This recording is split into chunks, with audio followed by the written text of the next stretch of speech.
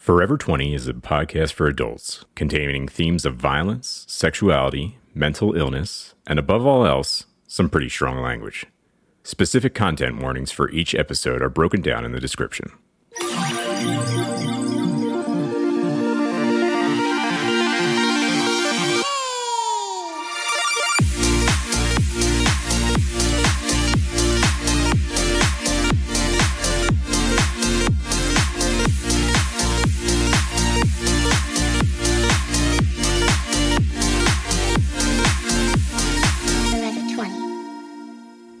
Welcome to Forever 20 and our first campaign, Dystopium. Thank you so much for joining us on our pilot episode. Our show, Forever 20, is an actual play D&D podcast where myself, Kyle, and my co-hosts, Jake and Cody, will embark on an adventure through a universe that our game master, Cameron, guides us through. For any of you that may have stumbled upon our little show and don't have much background on how the game of Dungeons & Dragons works, here's a little to get you started. We, the players, will flow through the story that Cameron has crafted as our characters do basically whatever they want. How our actions unfold, however, will be dictated by rolling a 20-sided dice, which you'll hear us refer to as a D20, and the higher the result of the dice roll, the better the actual outcome will be. That's the basics of it. The game is a bit more nuanced, but hopefully you'll pick up on everything else that is D&D as time goes on. As a quick content note, the tone of the first episode is pretty dark. I promise it becomes much brighter in subsequent episodes. This is our first attempt at something like this, and we are brimming with nervous excitement to share this project. If you like the show, please leave us a review on iTunes and spread the word around to all your friends, nerdy or otherwise. As you will come to hear, I love being on mic, so to save you all from what could be endless nervous chatter from me, let's get into the action. Without further delay, this is Forever 20. Hello, everybody, and welcome to the first episode of Forever 20. This is a 5th edition Dungeons & Dragons podcast, and this campaign is our Dystopium campaign, which we'll get into a little bit more of what that will all entail. But first, I'll have introducing all the lovely players that will be joining me today. And we'll just go around the table. Hello, my name is Kyle Hudick. I am the voice of Harvey Watterson, his in-game character being Count Dante. I imagine what in-game character means will be a bit expanded upon as time goes on. Mm-hmm. Hi, I'm Cody Dennis. I play Hal Gore, whose in-game character is Mr. Hyde. I'm Jacob Easley. I play the role of Troy Donalds, and Troy's in-game character is named Senep. For all you scholars out there, you can do it. For all the scholars with dyslexia. Need some intention. But we can also go around and get to know a little bit. I think we're going to start a little bit of a tradition, getting to know our characters. And I think we'll go back around and go from there before we jump into our main storyline here. Oh, we're gonna do facts. Get a little peek. Sneak Fun peek. facts. Sure. Okay. Yeah. All right. Kyle here again. My fact for Harvey this week is that he is starting to make friends with the family of mice that live under his sink in his dorm room.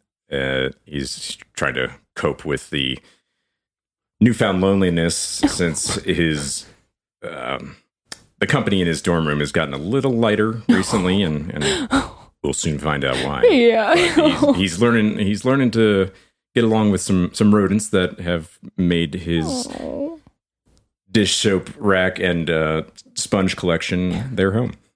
Oh no. I have so many questions about this little mice family. Oh, really? Like, did he name them all, or? Well, I'm not sure if it's his place to give names. I imagine they have their own names. Oh, it's very considerate. I love that. It's a very burgeoning relationship, so I don't know if really they've gotten to the point where there's been a formal introduction. He's just kind of trying to establish a dynamic. I hope he can integrate himself into that family dynamic. I think he hopes so too. Family's important. It's important. Doesn't he know it? Oh my god. Wow, we'll move along to me. Again, it's Cody. You probably missed me. Coty. Coty. Yes. Thanks, everybody. Fun fact about Hal. I got to think of inconvenient truths, I think, later. But for today, fun fact. Fun fact is going to be he's exploring growing things at home. Yeah. He's just trying to figure out how to grow his own nourishment and keep himself alive. What is he growing? I was about to say, what does nourishment mean to Hal? Potatoes. Lots of potatoes. A la Andy Weir, I think. Majorly inspired by books. Yeah, Did you read The Martian? Absolutely not. Oh my god, it was such a great book. I saw the Matt movie. Damon movie. Yeah. Yes, Matt Damon. Matt Damon. I also didn't see the movies. So. Phenomenal movie. I like the and movie. great I've heard book. good things about it. I yeah. just haven't seen it. No, it's fantastic. No. I guess we can move on to me now. Troy, his fact is that he has a poor mattress and it's not getting any better as time goes on. Troy right now is sleeping on sort of like a shredded cotton cover that's, to put it into very picturesque terms, surrounding a bed of rusty springs. Oh my god. Some are sticking out, some of them are pokey. It seems that the rust has somehow made them sharper. Oh god. So whenever he's tossing and turning in the night, he usually wakes up and has to go get his Tetanus shot. his daily tetanus, his daily tetanus injections. So he would rather sleep on this bed than just on the floor. You know what? He would, because he's got a bad back. And the God. hard, I can't imagine why. yeah. You know what? There's probably something there. Maybe the floor would be better, but he just hasn't put those pieces together. Oh my god. It sounds like he needs a purple mattress. Take a moment for our sponsor. Please sponsor us, Purple. God, I want a purple mattress so bad. I know. He said this. If you listen closely, you can hear the sound of the fishing reel as it winds back and we try to hook a first sponsor. Well, with that being said, I think we'll just go ahead and jump right in. The year is 2639. Planet Earth has developed into a desolate wasteland plagued by electrical storms and acid rain, tornadoes of fire, and massive tsunamis. Over 50% of the world's geography has been submerged underwater, engulfed by perpetually rising sea levels. The sky is darkened by centuries of pollution as the land erodes beneath it. Bereft of various species of animals, the wildlife populations have been nearly decimated by the lack of resources remaining upon the Earth's surface. What remains of human civilization stands as a remorseful testament to a beautiful world that no one remembers. War, natural resource crises, the increasing prevalence of tropical diseases, the abandonment of volatile nuclear power plants, and their increasingly toxic output of radiation are just some of the contributions to humanity's population reduction from nearly 9 billion to a mere 2.4 billion.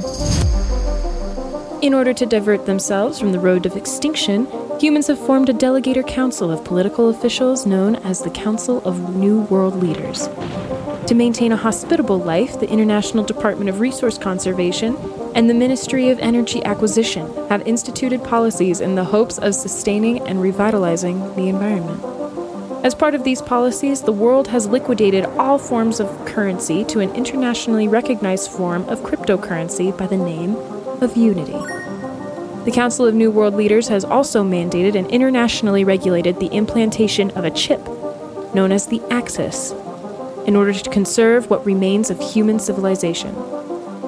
Despite the strides being made to accommodate the state of the world, people struggle to survive on a daily basis.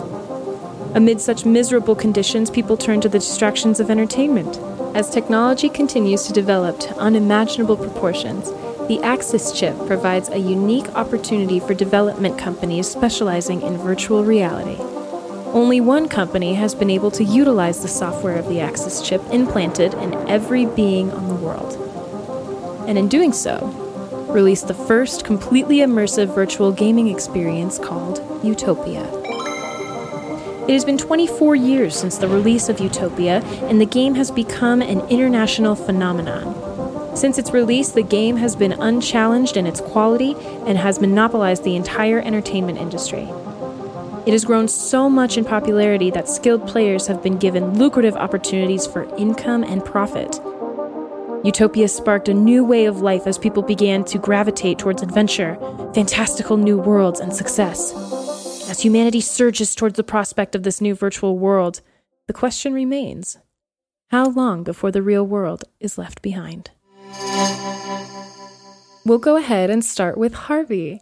In your younger years, it's another late night at the Northwest Technological Institute in your home compound of NA0632. NA, of course, denoting what remains of North America. In your current compound, you, along with your friend James and your brother Noel, are hard at work on a project you lovingly called Frontiers.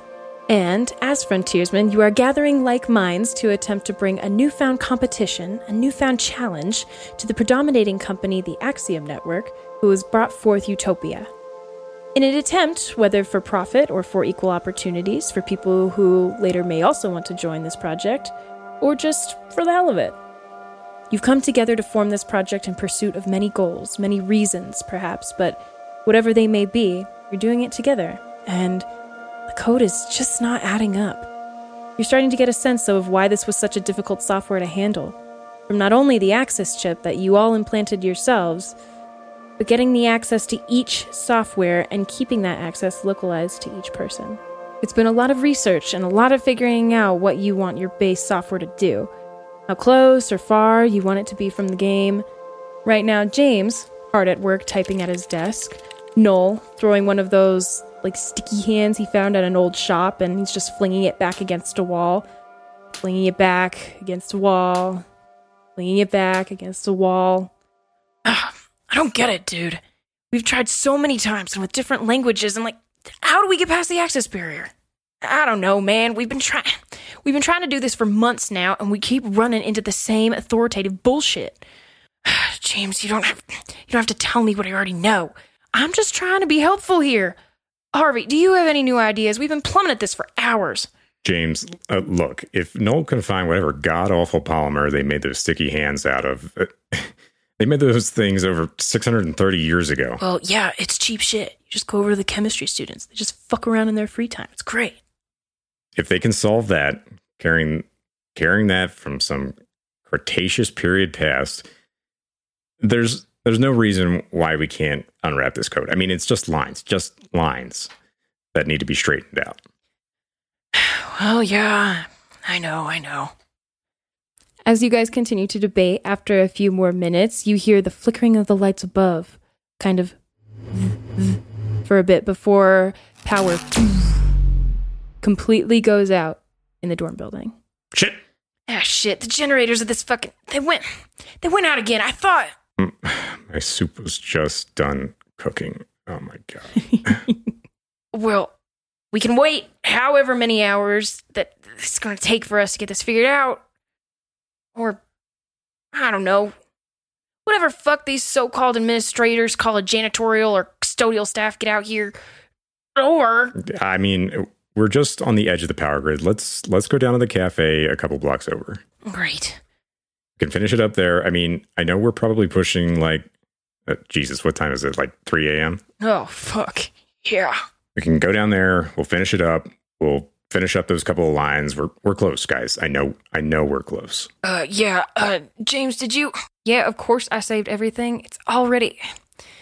Whatever code we do there, we just have to remember to copy it back here so that we can do the text editor downloaded from the student servers so that it can all get put...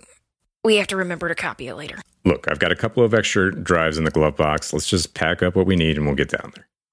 James closes the laptop and you all grab your gear and head out to an internet cafe. Well, you'll have internet access to the databases that you need to continue to write code and eventually later save it to be re-uploaded to the school servers. As you are wrapping up at the cafe, You see, it's pretty sparse in here. Not too many people out at 3 a.m. You see one or two maybe students with headphones in and some container of something warm as they're plugging away on their laptops. You see someone that has something more sophisticated, a couple of screens. You see he's flipping through something in the air. You get the sense that he's using the focal screens from his chip to go over something either privately or just to quickly access something that he's uploaded before going back to his hardware, the physical laptop. Go ahead and make a perception check for me, Harvey. As you guys are packing up at the cafe. Well, Harvey is pretty perceptive, Bonus fun fact about the podcast and Harvey at large, pretty perceptive guy. Not too perceptive right now. We're looking at a hot 12. Okay. As you guys are packing up, you see one woman who has a duffel bag over her shoulder, kind of a flatter style, so it could fit something like a laptop, some additional screen so she can double screen from her laptop to the monitor to have different viewing points. She has some headphones over a knitted beanie covering some tangled, messy brunette hair. She brings down her glasses. Oh, hey, I saw you guys working on some pretty serious stuff over here. Can I ask what you're doing? That's entirely classified, miss. My name's James. It is lovely to meet you at 4 a.m. Ooh, it is so late. James. What? Dude, she's totally my type. Yeah, I mean, let's just play this close to the chest, huh? Yeah, all right, I get it. All you need to know is that it's super impressive. Oh, that's super cool. James, pull out one of your high school medals from the robotics team. Maybe that'll impress her. Oh, yeah, you're so right. This one. And he just always has them on hand in his bag. It's worked so many times before. Oh, that's really impressive. Cool. Okay. You hear the bell of the door jingle as somebody else leaves. We should probably get going. Yeah, James, get her number and let's get out of here. I've got so many lectures to get through still tonight, and it's 3 hours until daylight. Yeah, it's so cool. Anyway, you'll text me? Yeah, I can totally do that. Thanks. Guys, she was so into me. That was awesome. Look like a winner, buddy. As you guys exit the cafe, you get into your car. Comes to life and realigns itself with the proper...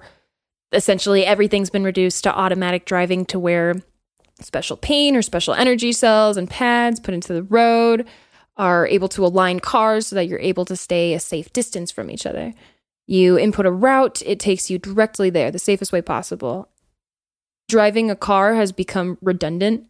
People just sit in the seats and mostly just talk or walk shows or work on whatever business they may have on the ride into or out of work, just to different locations. And as you guys kind of orient yourselves, Harvey, Noel looks over to you.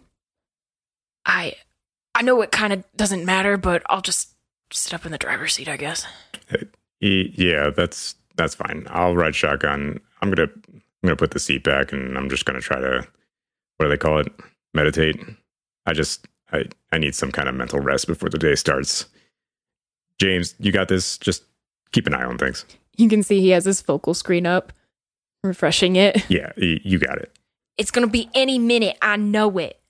Hey, listen. Remember the last time? Let her make the first move. Okay, don't be goofy about it.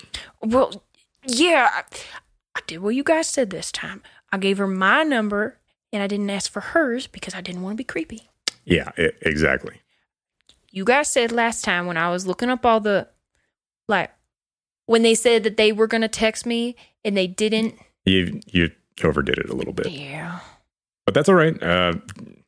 Keep shooting. Eventually, you're going to hit something. As you guys are driving back to the school, you kind of get to that sense where you can feel your heartbeat in your ears. It feels very warm as you're kind of just starting to fade in and out of consciousness. James just starts working on different stuff. He's more active through his focal screens as he's shifting through things you guys can't quite see. Noel looks over.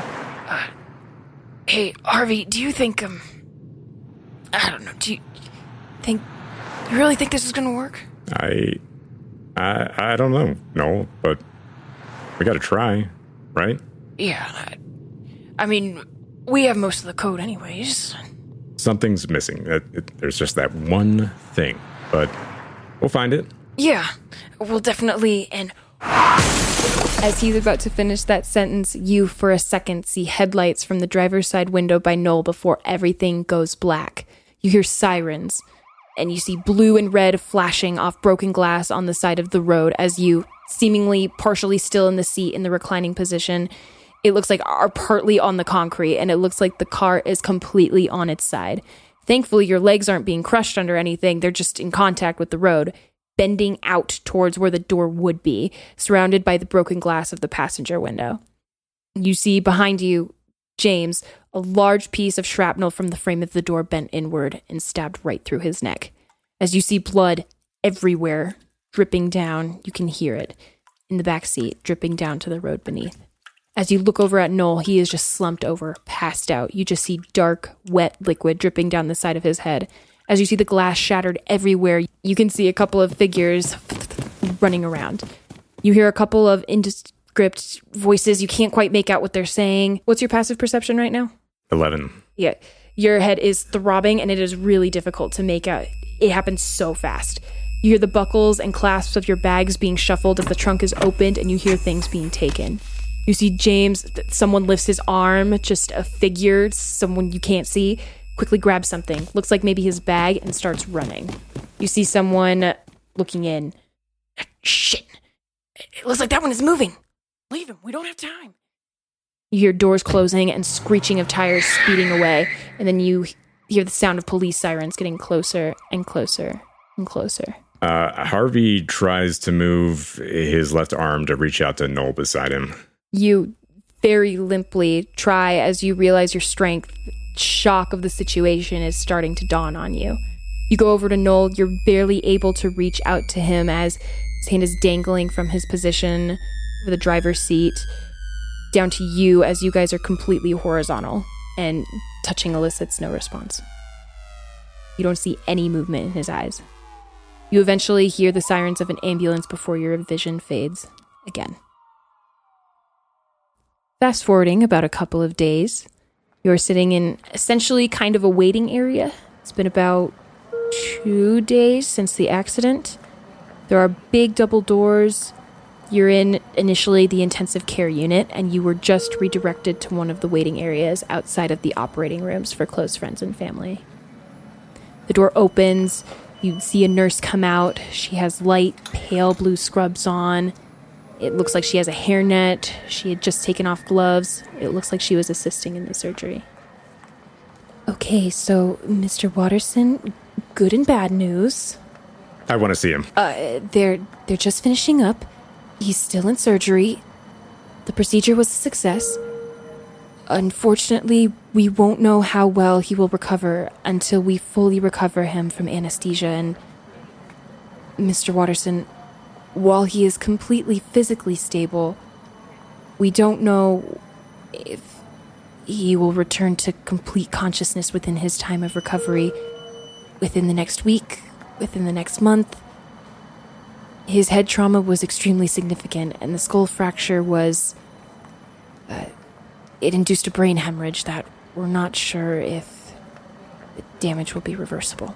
Well, when can I take him home? Mr. Watterson, the damage to his brain has left him incapable to, of his own physical condition, be able to keep himself breathing. He will need to be on a ventilator for the foreseeable future, until he has recovered enough to at least start doing that on his own. Harvey massages the sides of his head, and he looks up and says to the nurse, what am I supposed to do now? I've got a funeral to plan. I'm so sorry about your friend.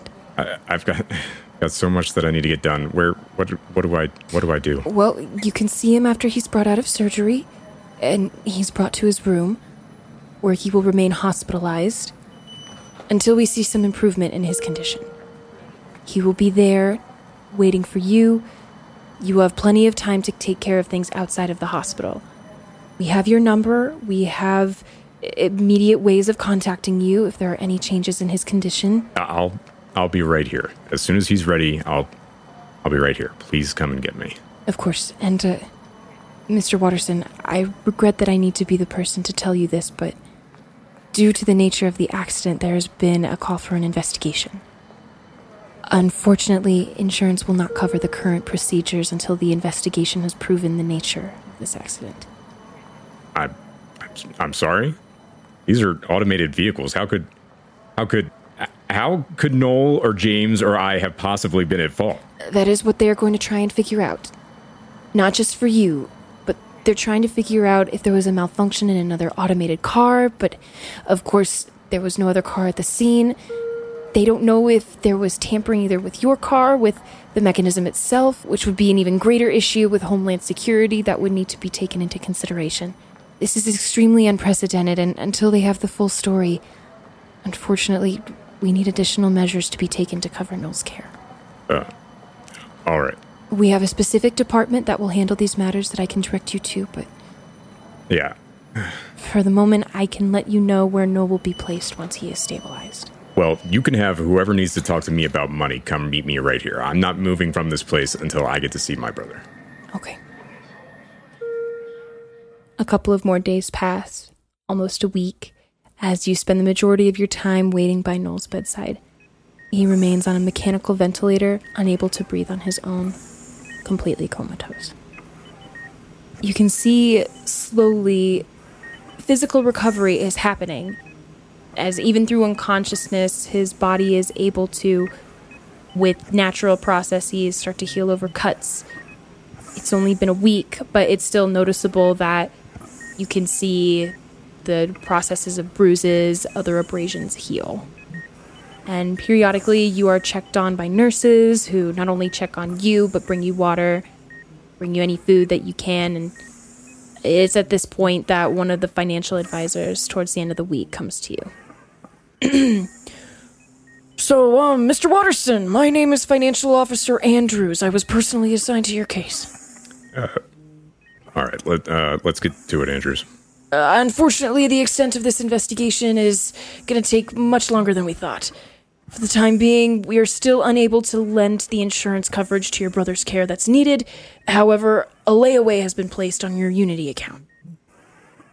Right, so... Once this investigation has concluded, we will be able to, provided that we find no fault with you, of course, or anything within the control of your brother or your friend, resolving the matter of everything that happened entirely. We will be able to reimburse you for all charges expended towards your brother's care, and yours, of course, for the initial ambulance and taking care of your wounds. However, the margin for debt that will be imbibed upon your account will continue to grow for a significant period of time that, unfortunately, I am unable to give you an exact date for.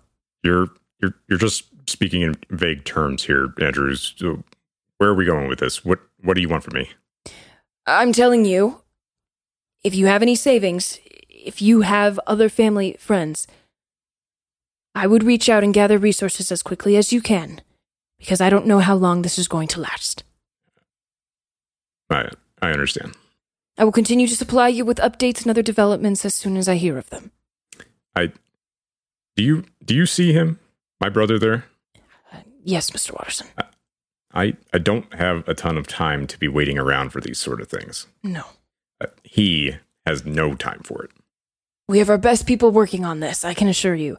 This completely tragic and unprecedented event will be met with serious litigation for those who are responsible. I should hope so. Sorry, I have taken up enough of your time, Mr. Watterson. And he starts heading out of the room. Harvey reaches out and grabs a hold of Noel's hand. He says, I don't know what I'm supposed to do here, Noli. James's parents couldn't even come to the funeral. They're however many districts over. They couldn't even come. I haven't heard from Mom and Dad. What do I do, Noli? His hand is warm but unresponsive, just as it has been for some time. Harvey buries his head in his hands and sits by Noel's bedside. The TV in the room, you see it flashes to a commercial. The Axiom Network is proud to present YouTopia, a wonderful place of fantastical quests, creatures, and things none have ever seen before. A completely immersive virtual reality experience that, once undertaken by a player, the opportunities are endless. You see various flashes of what look like video streams of people battling enemies and doing quests, sailing on ships, tunneling underground, and you see it go across to a very prominent face that's become very well known. You see a kind of pearlescent skin with bright purple hair, kind of slicked back, and a bright maroon pink kind of suit jacket with a black shirt underneath. Take it from me, Star Searcher. I was once nobody. No one knew me, not a penny to my name. I was hopeless. With YouTopia, I was able to become one of the most successful men in the world today. Come, explore the sky. Become a Star Searcher yourself with YouTopia, a chance for all. It goes to the next commercial. Harvey scoffs. What a fucking crock. Well, maybe. Maybe there's something there. I mean, I don't have my own game, but I sure as shit know how that one works. Harvey clasps his hands around Noel's hand a little tighter, and he says, all right, I'm going to figure this out. All right, I think we'll go ahead and move over to Troy. Oh boy. Mr. Donalds. Troy, in your compound, we move over to what was once known as Vancouver, Canada, but now retains the moniker of NA0094. Troy, things are pretty good. You just learned what a soccer ball is. Oh, okay. Nice. Some awesome new colored puzzles that mostly look like toys. One of your favorite stuffed animals. You haven't seen it for a little while. Your parents assured you it's in the wash, so you're pretty confident you'll see that again soon. But, you know, things are pretty good. A little chilly sometimes. And as things continue, there comes one day where it's a little harder to remember. But you remember. You remember most of all, there was one day. You were playing, and then you heard a sound from the kitchen, and you go over, and you see your mom kind of doubled over as her hand is on the counter. She goes to sit down. Your dad comes home later that day, and then about a few days later, you've had a couple of visits to a strange place. There's been a lot of people in kind of different pale colors walking by. There's a couple of people in white coats. One day you see your dad pulled aside and you've never seen your dad cry before, but you start to feel a little scared. And eventually you guys go back home. You have a small toy in your hand, a stuffed animal, whatever you remember it to be. And you remember this being the day your dad told you Mommy wasn't coming back home. Since then, your dad was at home with you all the time. Things tried to get as normal as possible. The feelings of sadness and natural grieving, of coming to terms with what your new lives would look like. And then there was another day.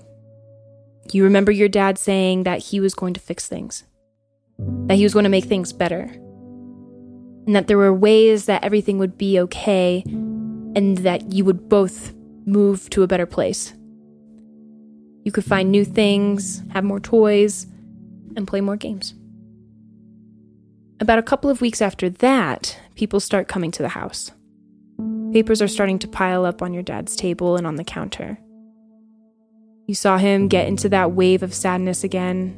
Not like when you lost your mom. It was different. This seems to linger.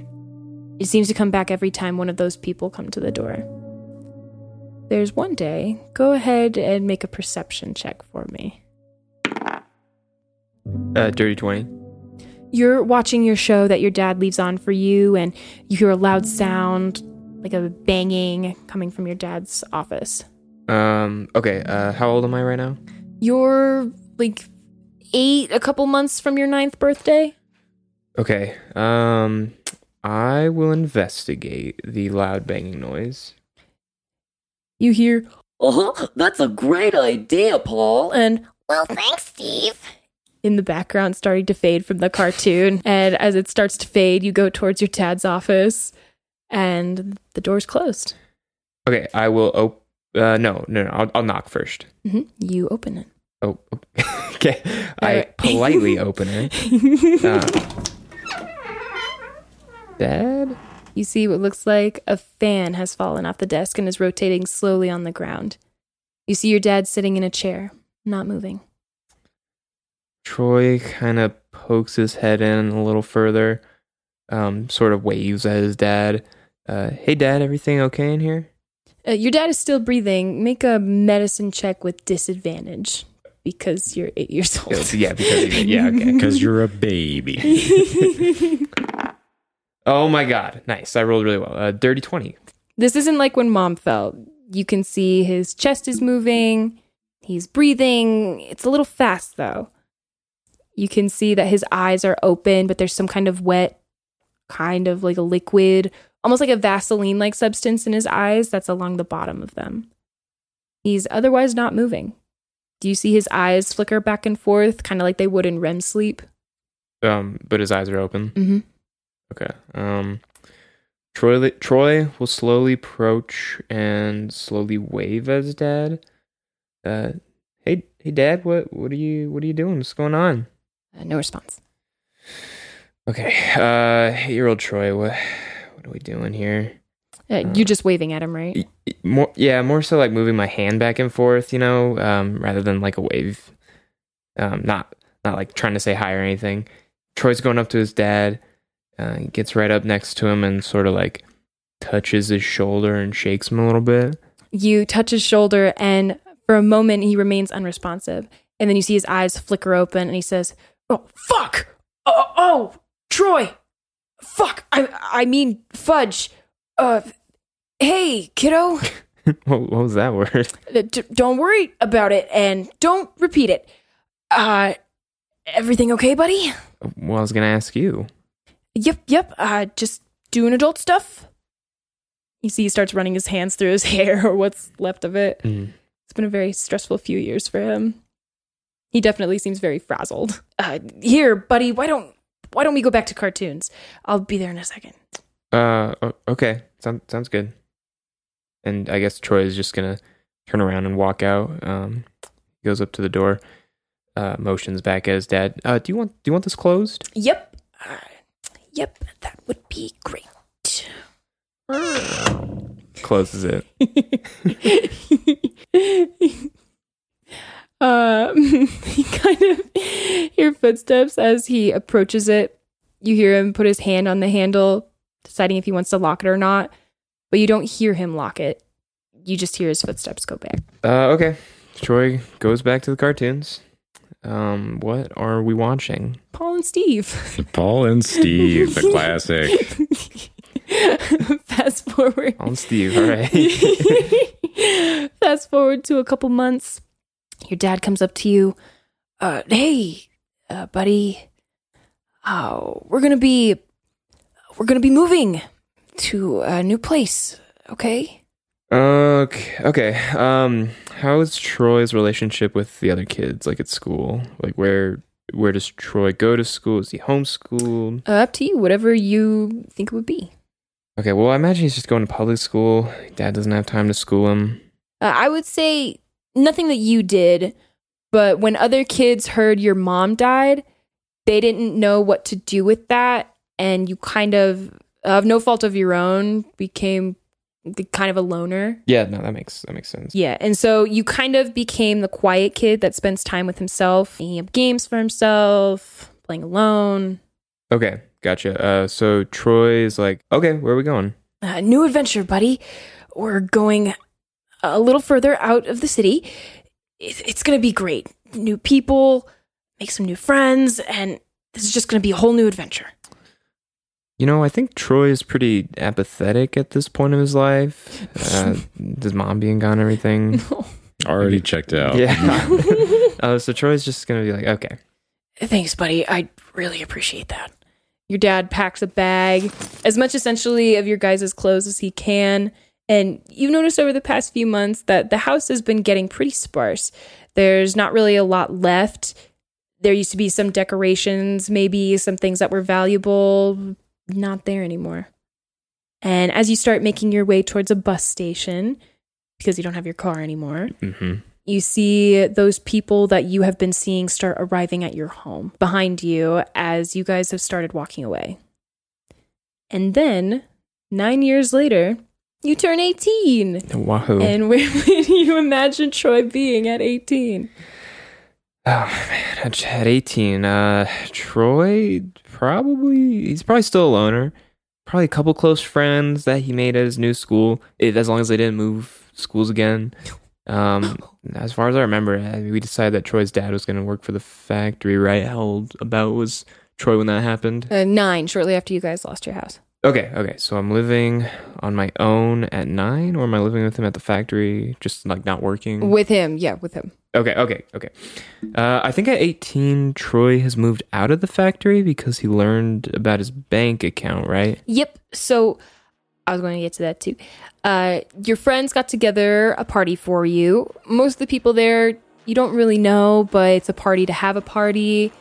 It's kind of on the outskirts of town in one of the old abandoned parking lots. Although it's what you would equate to an old drive-in theater. There's some small buildings and some big speakers. A couple of people have brought in the new modern technology, different speakers and different sound systems that they have going around and lights. And one of your friends, Vanessa, hey, it's Troy! Congratulations, 18, I'm moving out. Vanessa seems like the person I wouldn't really care for. You're friends with her because she says you're friends. Okay, yeah. Yeah, got it. Hi, Vanessa. So, have you told your dad yet about, moving? Oh, I don't know. What's his condition? Is he fine working at the factory? You've seen that he's tired, but he kind of has a facade that, as you've gotten older, you've seen through. He tries to make it seem like everything is okay for you. Okay. Yeah, no, I haven't told him yet. There's still a lot of pretty loose plans, I guess, so I don't... Yeah, I totally get that. Yeah, we'll see. At this point, has Troy found out about the bank account? It's about at this time that you get a little notification, kind of like a little ping, as your focal screen comes up with a notification from Authority Bank. Okay, I'll swipe it open. You see a notification, account holder, and it has your security number associated with your access chip. You have been gifted the total sum of 575,000 Unity. As you scroll down the notification, you see the transaction from a different security number and immediately syncs with the information of your grandmother. Okay, Troy's definitely stunned right now. Is Vanessa still there? Hello! She waves her hand in front of you. What just happened? This would be a screen that you see from your eye hanging in the air. So Troy's just staring in the air. Mm-hmm. Okay. Is Troy's grandma still alive? I would say probably up to you. Probably not. Hello? What just happened? Oh, did you get, did someone send you birthday nudes? Those are the best. Oh my God. Because, they put effort into it because it's your birthday. I ignore Vanessa, and I walk sort of, almost through her. Whoa. Okay, shit. Yeah, and I just sort of exit the party. Oh my God, Ian! And she just runs off as you hear that in the background. The music starts fading behind you as you walk back into town. I will head to the bank. It's closed. Okay. Wait, is it Sunday after 5 or something? No, it's after. It's nighttime. Shouldn't banks be so automated that they just function at all hours? Yeah, I imagine there's AI tellers at this point. There'd be ATMs. Which stands for automated teller machines. Right. Okay. Troy's going to go to an ATM, and he's going to double check his balance there's no cash, right? Like he can't withdraw cash. It's all Unity. It's all cryptocurrency, which you use through your chip, nothing physical. Okay. Yeah, so he's going to go to the ATM and just check his account, I guess? Yeah. So you go to an ATM and you hear Facial recognition scan. Scanning. Welcome, account holder. it says your security number. Oh, yeah, we don't want to tell the audience that one. It's private. 555. You are given access to your account and it shows the increase in your balance. Well, god dang. Troy is dumbfounded. He decides to go home, or to wherever home is, the factory-ish. Yep, your father works at a factory for the Better Days Corporation. Okay, Troy's going to go to their bedroom area, the living quarters, I suppose. Is his dad there? Is he still working? He would be sleeping at this point. Okay, so Troy goes back to his room, and he has this realization that he might not want to tell his dad about the money. As you open the door, he kind of... Oh, hey, kiddo, how was your party? It was good. Good. Hey, I didn't get the chance to give it to you, but I left your present on your bed.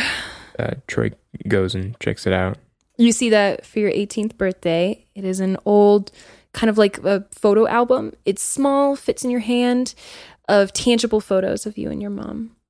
The one in the very back is of you and her when you were just born. Dang, Dad, thanks. This is really great. Yeah. It was a pain to find a camera that took physical photos, but she insisted.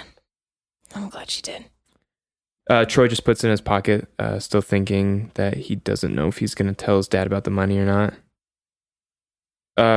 Hey, Dad, do you know if Grandma ever, like, I don't know, was she like... She and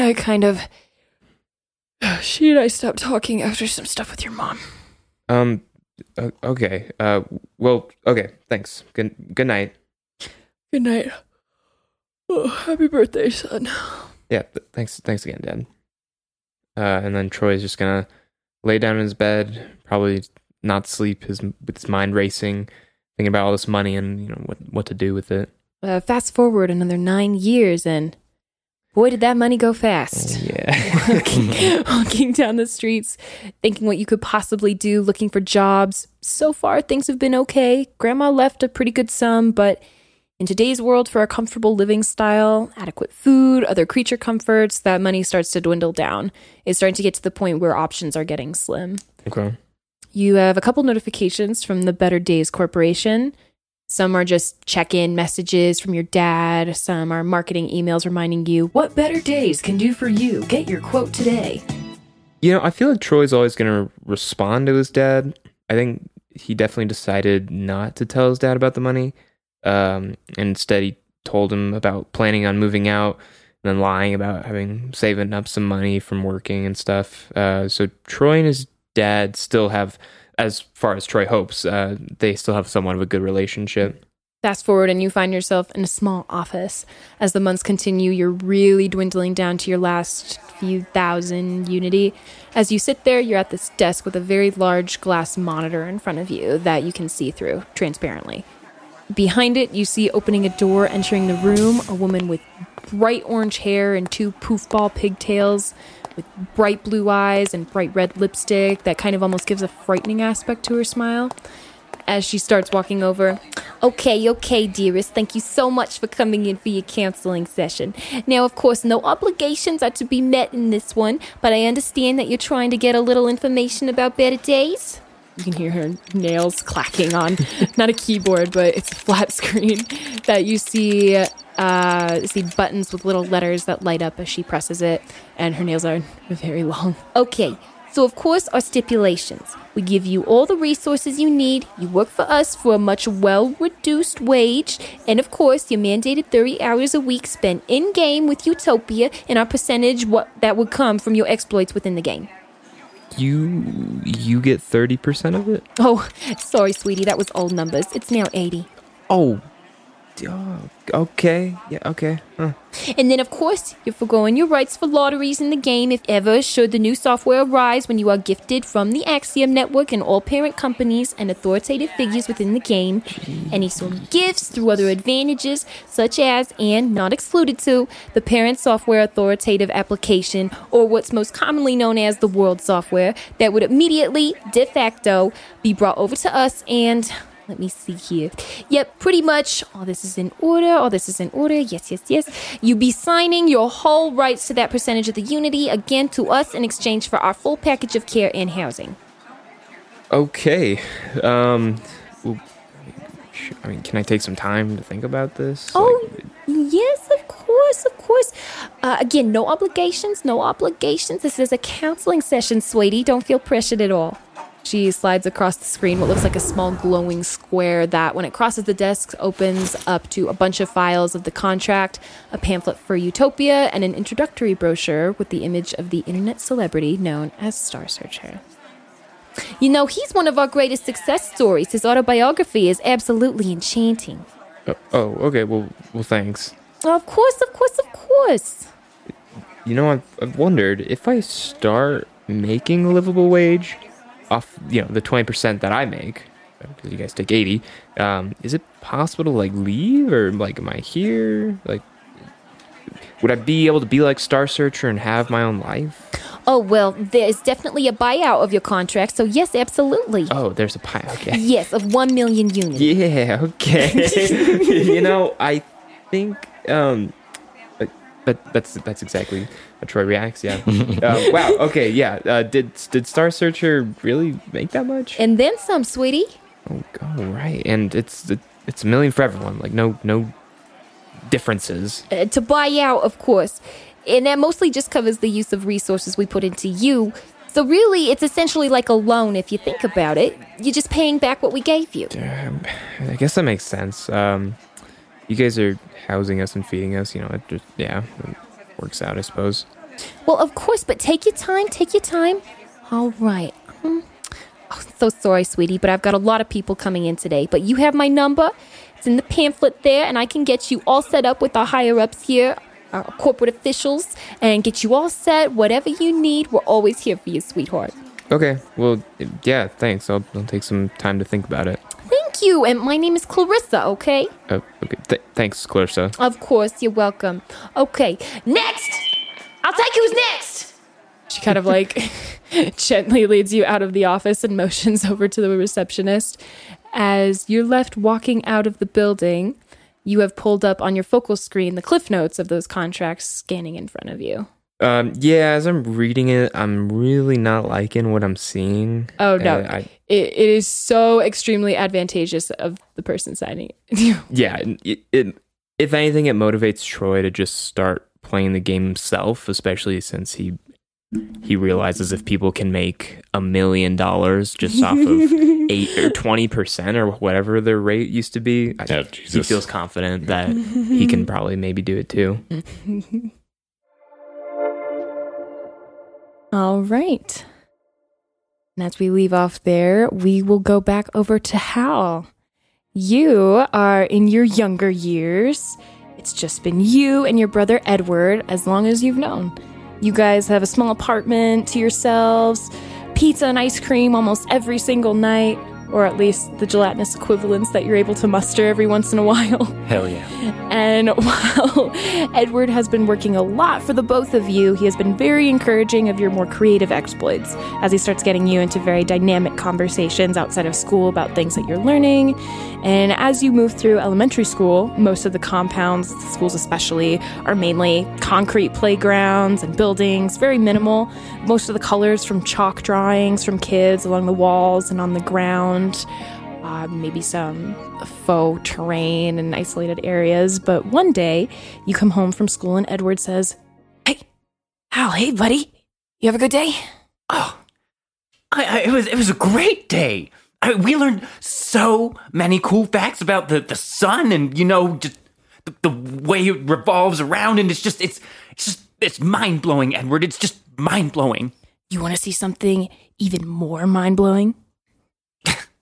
How more mind-blowing than the sun? I doubt it, but sure. Yeah, okay, whatever.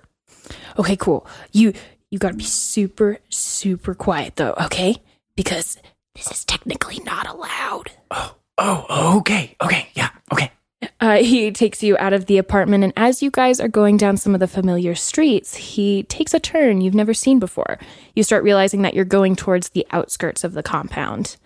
Okay, buddy, now, I need you to put this on. He hands you what looks like a completely clear, full face shield, but with an additional cylindrical part on the outside of it. What? This looks like I'm a gladiator. This is cool. What is this? It's a safety thing, but totally fine where we're going.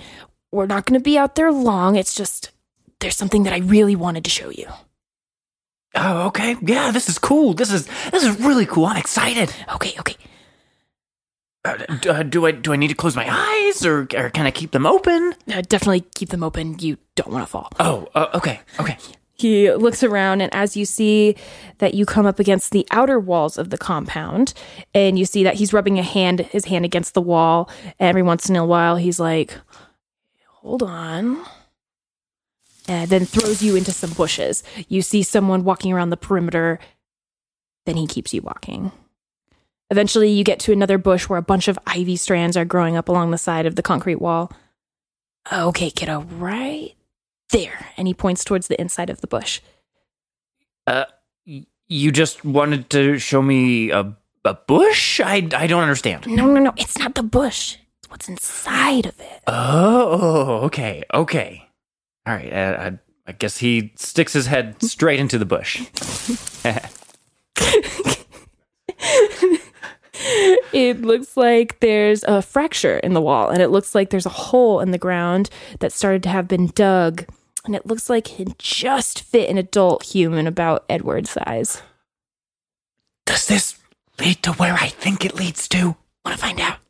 Yeah, let's go. Okay, you go first. Go. All right. And he just goes right in. Yeah, but you just squirrel through. Okay, there's a couple of bushes on the left. Wait for me. He comes through.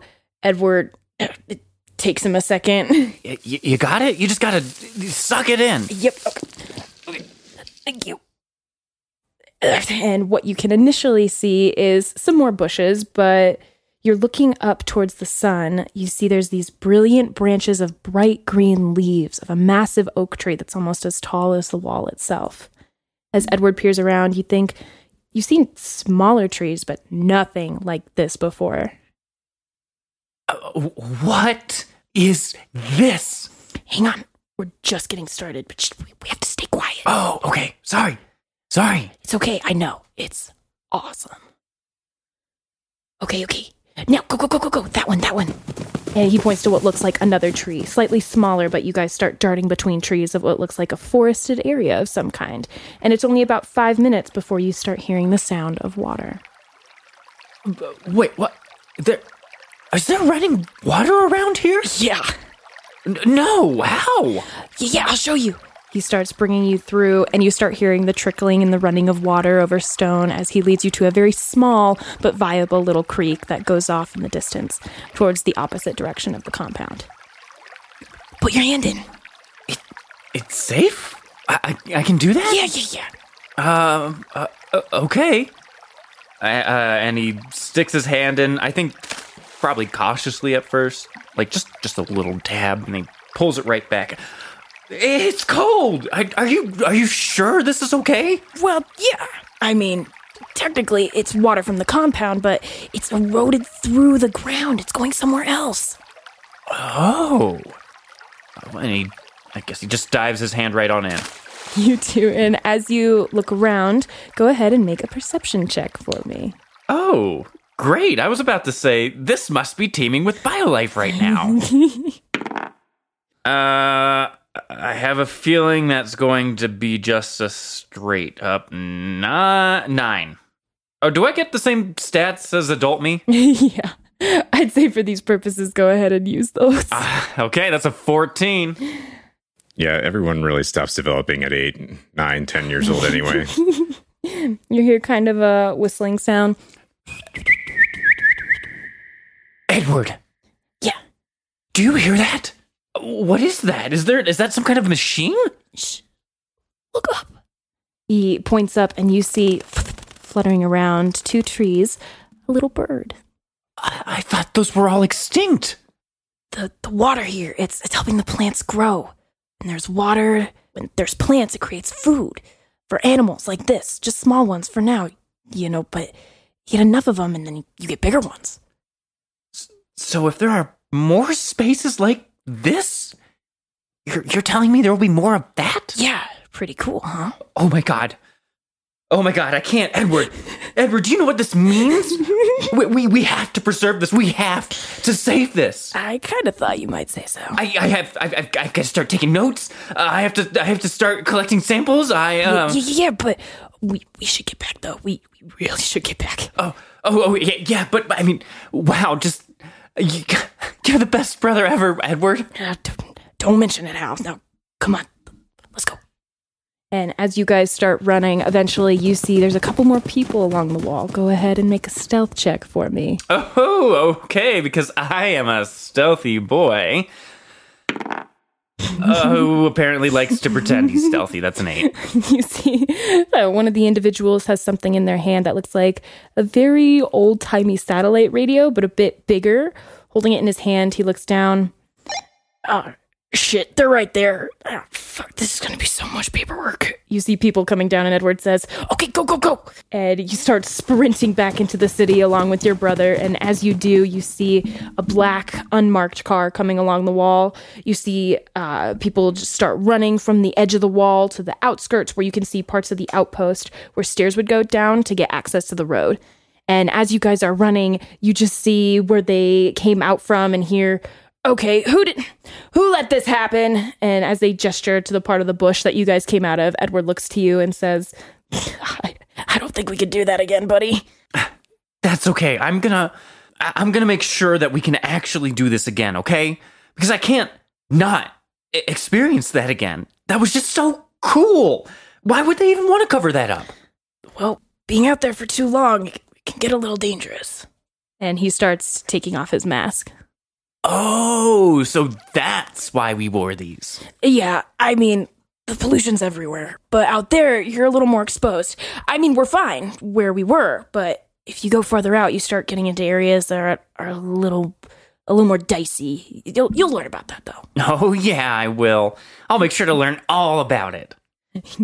He starts rubbing his hands together as he starts to think about all the things he wants to begin researching now. Kind of fast forwarding to high school, you have a couple friends that you've gathered. One guy in particular, Jackson, comes up to you. Man, I really don't get you, dude. Your whole obsession with the environment? Don't you know that tech is all where it's at? Jackson, listen to me, okay? Technology can't even begin to touch how amazing nature is, okay? Like, okay, all right, look. So, whatever game you like to play, okay, where it gets real intense, well, that's the motherfucking environment. Okay, there are things called volcanoes. Do you know what a volcano is? Nah. Dude, it's just like a fucking mountain of lava that, like, when pressure builds up and the magma starts to rise underneath, it starts going to town and everything erupts and it's this amazing... Just, how can you not think something like that is cool? Sounds like my weekends. Nice. I actually definitely give him a high five for that one, too. But I'm telling you, if we spend as much time out there as you do, and he just points to his brain, which is, I think, the way I assume they log in. Are you saying nature is as good as masturbating? Yeah, absolutely. Whoa. It's whack, okay? And we have to conserve it. We have to protect it. We have to research it so we can understand how to make our lives more sustainable. Well, my dad says conservation is a money pit where dreams go to die. But I'll be watching for you when I'm making money with, I don't know. My dad said I'd have a shot with Axiom, but that's a little too corporate, if you know what I mean. Trust me, there's so much money in research and in nature, it's insane. I mean, all right, dude, I'm with you on that. I mean, not like with you, but like I get it. Like I don't get it, but I'm vibing with it. Hal is starting to wonder why he's really friends with Jackson. So did you, want to go get food with me later? It's on me again. Oh.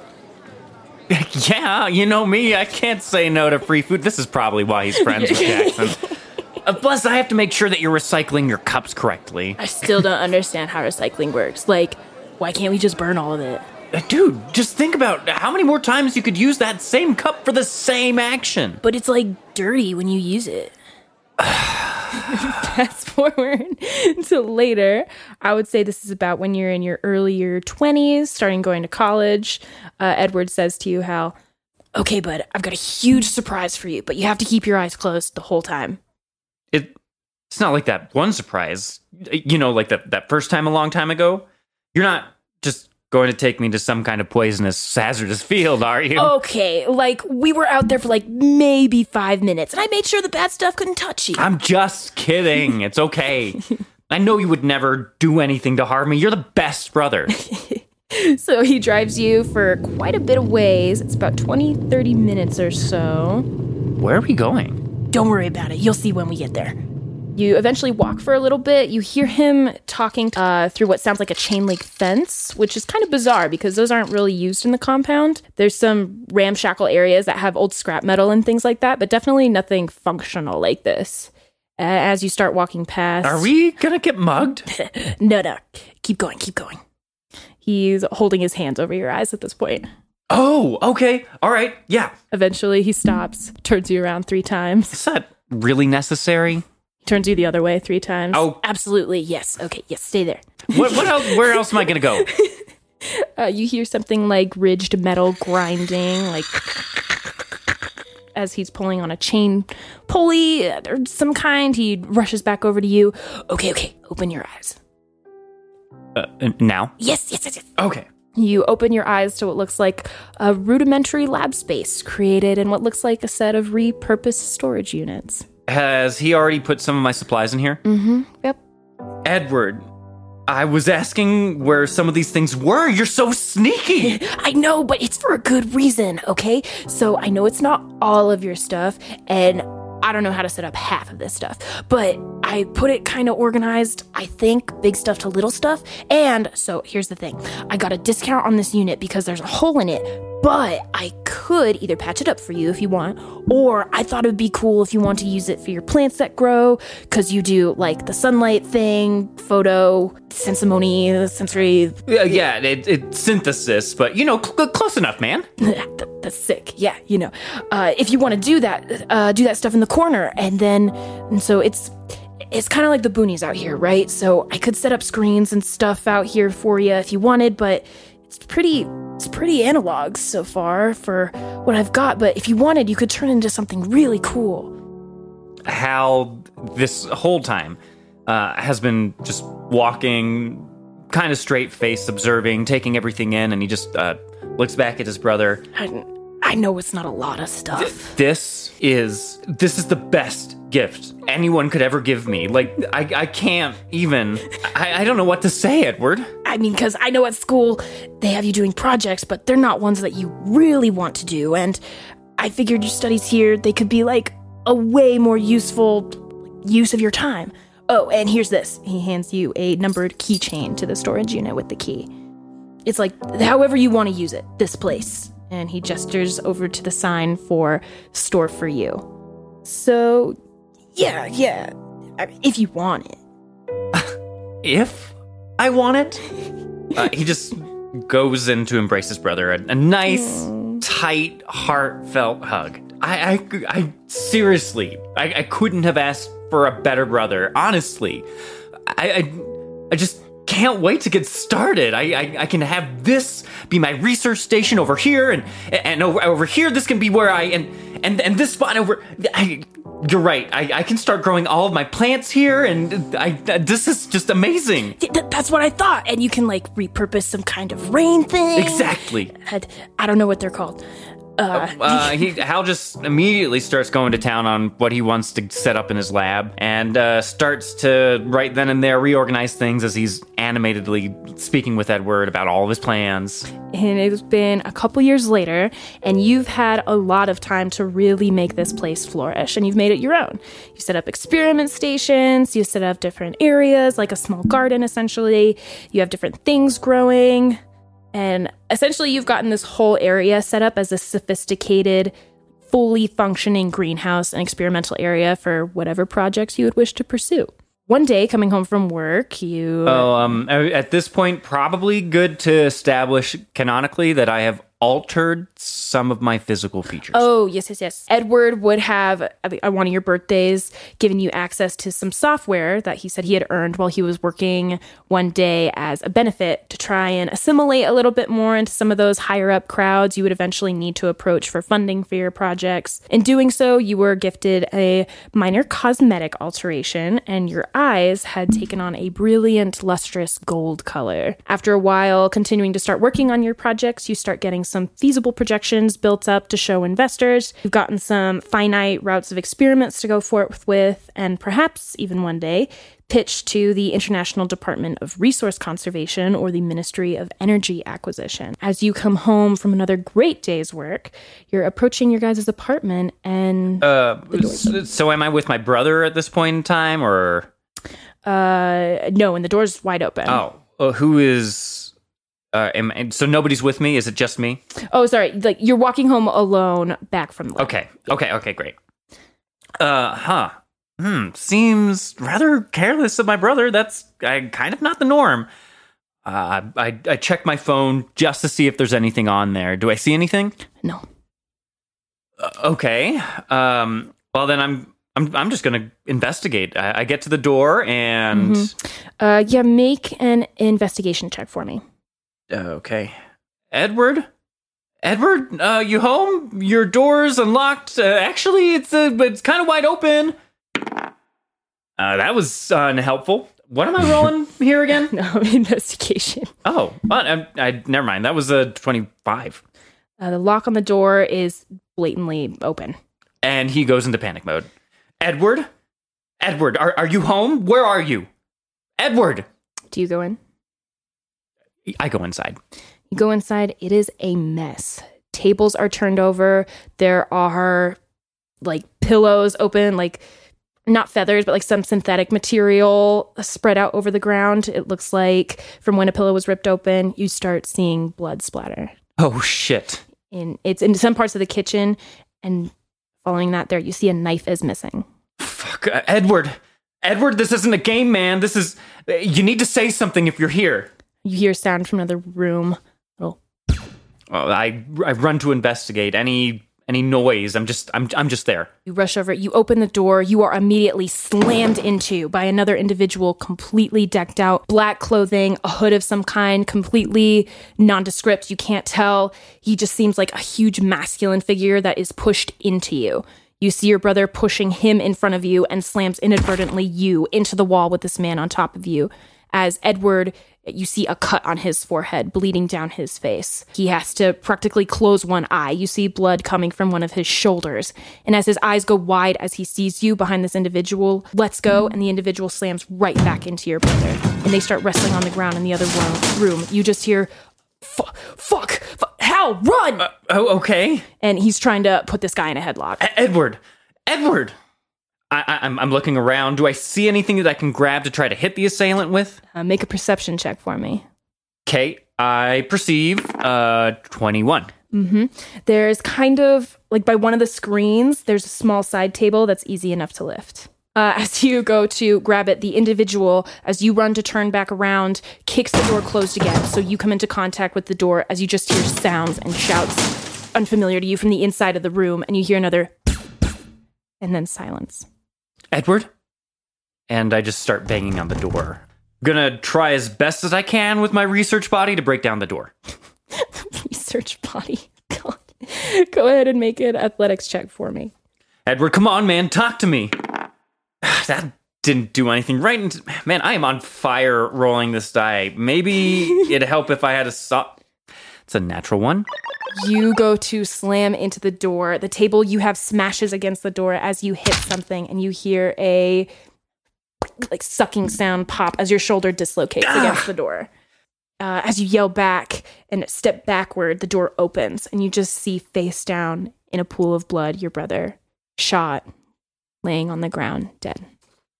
Oh my God, Edward! Edward! Edward! I just rush over and with one arm I try to... You attempt to rush over. There's a figure completely blocking your path as he approaches the doorway. This figure looks at you. You see his hand reach out from behind the wall where it was hidden. You see him flash his gun. And he starts to raise it to point it at you. At this point, Yeah. I'm assuming Hal can't see that his brother is moving. There's nothing that Hal can fling towards. Like, is there any? You can try if you run. There's other stuff in your house, like in your kitchen, your living room, or like your apartment, like in a small living room. Looking at his brother, like there's nothing that can be done. Not moving, blood on the floor. What did you do to my brother? Silently, he just raises the gun in your direction. Then I'm gonna try to avoid any kind of bullets that are coming right at me in order to Make a dexterity saving throw for me. Okay. So running up that's a 13. Okay. You take 10 points of force damage as a silenced energy pistol fires and just grazes. You took half damage. It grazes the side of your arm as you start booking it. Okay. In his mind, like I'm gonna get back there. I'm gonna I will get back and just I have to get to safety first. So, okay, he's going to try to lose the assailant in the streets, and... You immediately exit your apartment. You see coming around the corner of the hallway another individual, a little bit more slender, but all completely in black, raising a gun and starts shooting in your direction. Shit. Okay. In my way of the exit? Mm-hmm. Oh, no, just coming around the other way. Like, you can go the other way to get down the stairs, but they just came around the other corner of the hallway. Okay, yep. I'm definitely ducking and trying to run then. Yep. Down the hallway to avoid the new assailant? Yes, you're running, and as you get down to the ground floor, you start running down the street. You see a car just starts speeding around the corner in your direction. Make a stealth check for me. Okay. 4? I'm going to say with advantage because this is where you live. Okay, oh, great, thank you. Okay, all right, that was a 19. Okay. Quickly, you're able to duck into alleyways, and they're in a car. My house. So they're in a car, so they can't quite match some of the spots where you've hidden, where you've gone with Edward before, where you've ducked and hid from friends or people you might have gotten into scraps with before. And quickly, you're able to lose them. But you hear every once in a while the screech of tires, and every once in a while you catch a glimpse as you circle back around to where your apartment was, see figures exiting the building and getting into another car. I'm going to wait like maybe 5 or 10 minutes after they've left, just to make sure that nobody else is around. Mm-hmm. Okay. Then I'm going to try to sneak my way back into the house. And you go up. Probably a really bad idea, I know, but... You go up with a 19. You look around. There's one person that seems to be standing, not quite by the door, but off to the side. And you see them walk down the hallway, get an opportunity. You manage to slide your way back into your apartment, but you don't know how long until that person comes back. Okay, just running immediately for Edward and just as quietly as I can, just like shaking Edward. Mm-hmm. Edward, come on, man. Make a medicine check. Please don't do this to me, man. That's a 14. You are confident he is dead.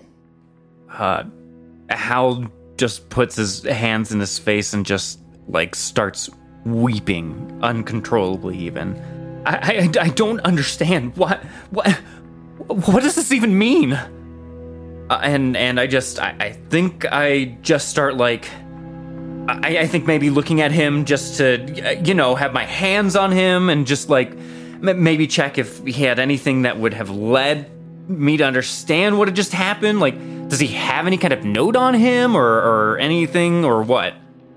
What happened, Edward? Who are these people? Who would they? I thought this was just us. I thought it was us against the world, and I'm not ready for this, man. Go ahead and make an insight check with advantage for me. That's a natural 20. Other one's an 18. As you see there's a bit of a smear. Did you just go for 2 20s? No. I got a 20 and an 18, which technically was a 25 and then a 23, respectively. You rolled a nat 20 on the come at, and you're like, well, let's see if we can do that again. You see there's a drag mark in the blood. It looks like Edward didn't immediately die after his final shot.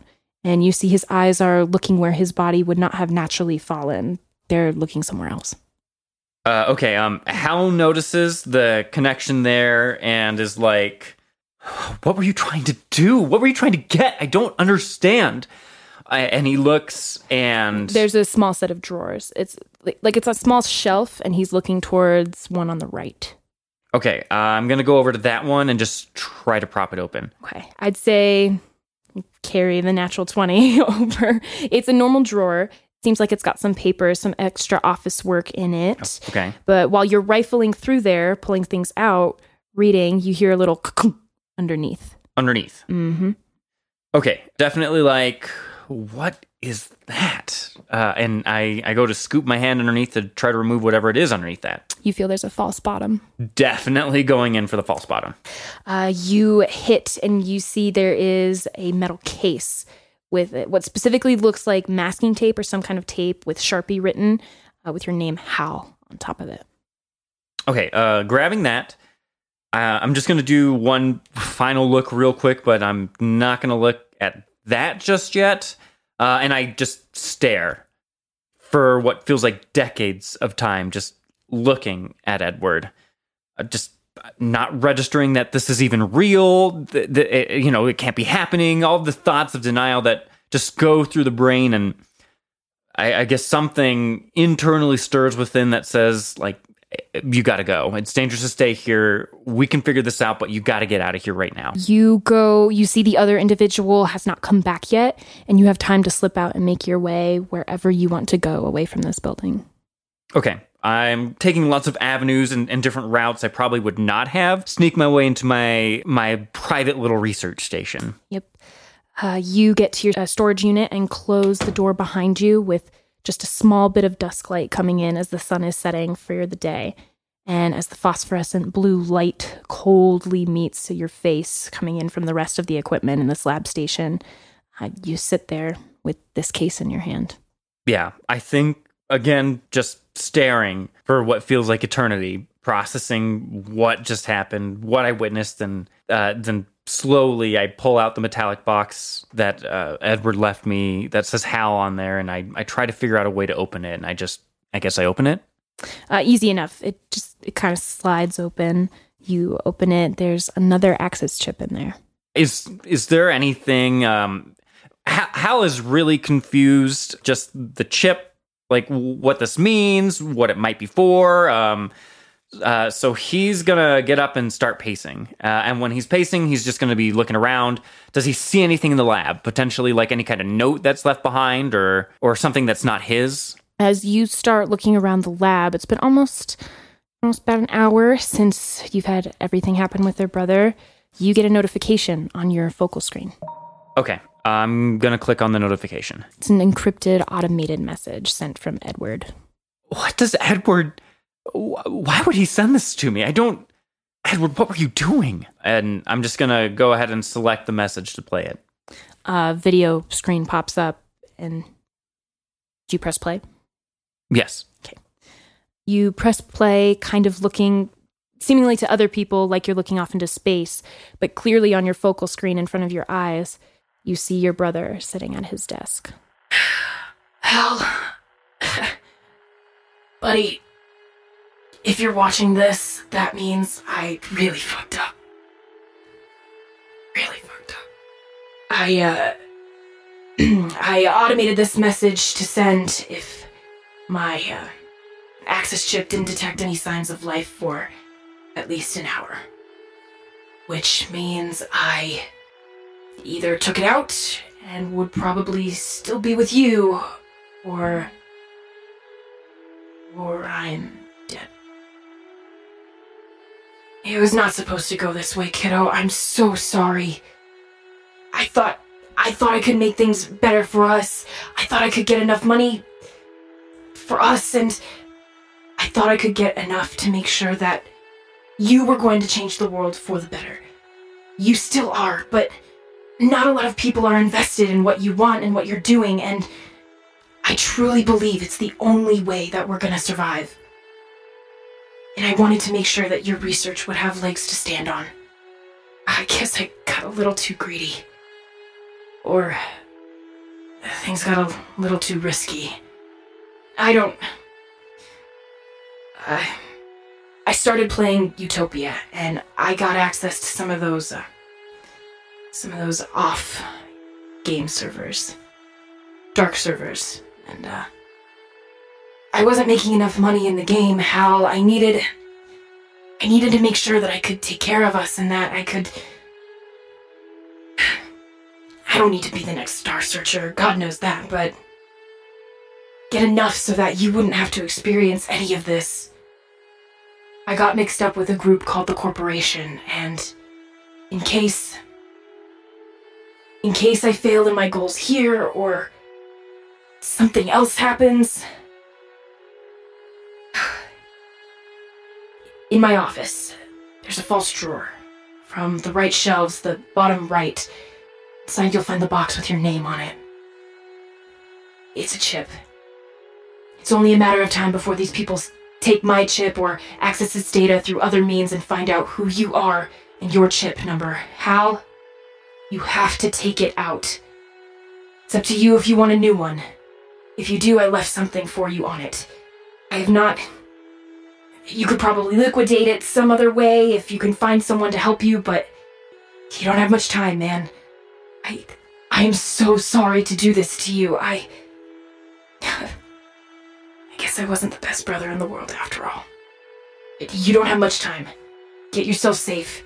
Get yourself somewhere you can be safe. The lab is probably your best bet. I went through different channels just in case something like this happened. You at least have a couple more months and then another year before the account I have set up for it is gonna run out, so just if you do what I think you're gonna do, if you go looking for them, which I cannot stress enough, please don't do. The last thing I want is for you to end up like me. But whatever you do, give him Hellhide. I love you, little brother. And you see he's starting to lose it in the video as it abruptly ends. Hal just takes a big inhale and a big exhale. Edward, you fucking idiot. I didn't need the money. I didn't need any of this. None of this matters, okay? This world, this planet literally means nothing to me without you in it. God, fucking idiot. He just starts throwing everything around. He's knocking over beakers, Bunsen burners, just, going crazy with it all. You were right about one thing, Edward. I'm going to do exactly what you think I'm going to do, and I'm going to fucking give them hell. They'll never see it coming. I'm going to make this right. Because it's just too wrong. He just looks at the chip. He steels himself for a moment because he knows it's gonna hurt. Mm-hmm. Okay, Hal, it's time to make a plan. And then I imagine through a series of cutscenes, like a montage can come through. A year later, with a drastically different appearance, with the synthetically coded change to your DNA to change your eye color, with the extraction of the chip, no longer supporting that artificial code, your body essentially treats the discoloration of your eyes, treats that modification as a foreign body, and you go blind. Your iris is turning completely white. Additionally, from the shock of adjusting to the excision of this chip and the reintroduction to a new one, your hair goes white, your skin becomes more pallid, also a little bit drier, sores start appearing in certain areas, It is a grueling task to undertake, but you eventually recover to a stable enough place. You have a few months left on the sustainability of your lab, from which you have been trying to grow enough food to keep yourself nourished, without having to leave too much, without having to find other places where you would have to go in public, not just as a blind individual, but not being able to see any threats that may be lingering, and that may still come up for you as a result of your brother's actions. All of you have come to a crossroads where you have seemingly limited options, limited decisions for what you can do or what you are willing to do to change your lives. Are you all taking a plunge into the world of YouTopia? Hal needs the funds for sure to continue to keep his facility and continue to research who this corporation is. So, this is his only option, as far as he can see it, to getting any kind of financial buffer. This kind of feels like Troy's only option as well. He needs the money, and he definitely doesn't want to end up like his dad. He wants to hopefully one day maybe get his dad out of there. So yeah, he's full into it. For the first time in a long time, Harvey is on his own. And while he, before the accident, never had any major qualms with Axiom, with YouTopia, he begrudgingly understands that this software, this program, this cornerstone of their society is perhaps his only chance at ensuring some possibility of recovery for Noel, and maybe there's a chance for some justice on the part of James and Noel that can be found through this program as well. You all download the software to your chips, and it's a bizarre kind of sensation for you, Hal, as with this new chip, recognizing your body incapable of using optical or visual sensors, you have these vibrational cues in the small bones of your ears that register with you as words into what people today, like with a phone in blind mode, like when it says like scrolling. Or like descriptive audio. Yeah, exactly. It's pretty much all descriptive audio as these things run through your mind to download this game.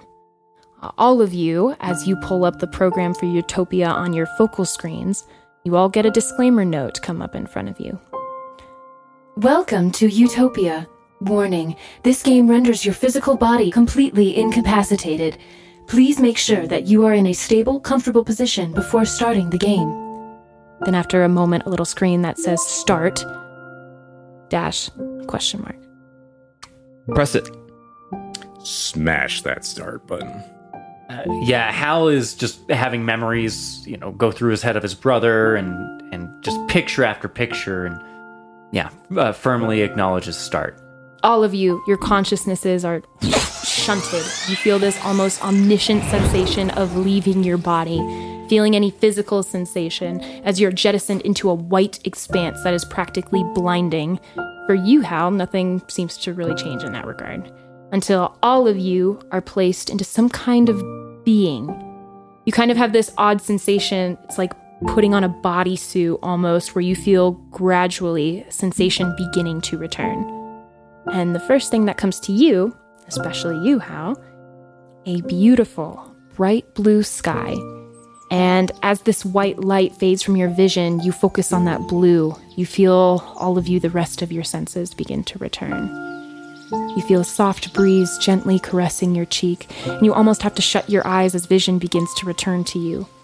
A blinding sun, you feel the warmth from it as you start to find your footing on soft, firm grass atop the edge of a cliff face. Stepping closer to the edge, you find yourselves overlooking a vibrant meadow. And the three of you, in essentially would be your character creation screens, have a brief tutorial where you acquaint yourselves with the basic physical mechanics. Adjusting to this, kind of see these fellow apparitions, these fellow travelers that you had come across start to apparate near you. Some you vaguely may recognize, some completely different forms you've never seen before. Some that look totally human, some that look completely alien, different colors of skin, hair, some looking like animals, some looking like completely different creatures you've never even seen before. And as you look ahead of you, a brand new world awaits you as you stand among friends you haven't met yet.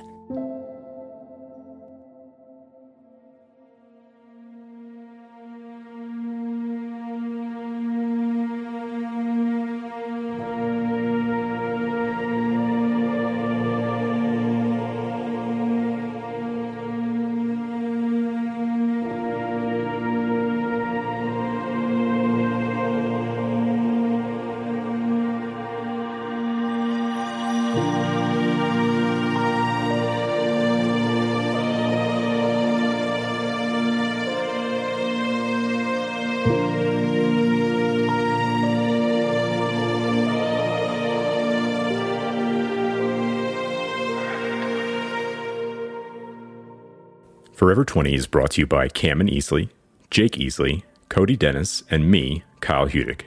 Our theme music is by Jake, editing by myself and Taylor Rohrbacher. Follow us on Twitter, Instagram, and Facebook at Forever 20 D&D for updates on upcoming content and artwork for the show by Cameron. Thank you to everyone who took the time to give our podcast a listen.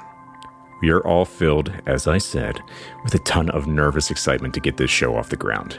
If you enjoyed the show, please help us by leaving us a review in iTunes, tweeting about Forever 20, sharing the amazing art that Cameron will be adding to our various social media platforms, and telling your friends about our adventure. I'd like to think that this podcast is going to be a fun ride for anyone, even people who might not be as into D&D as we are.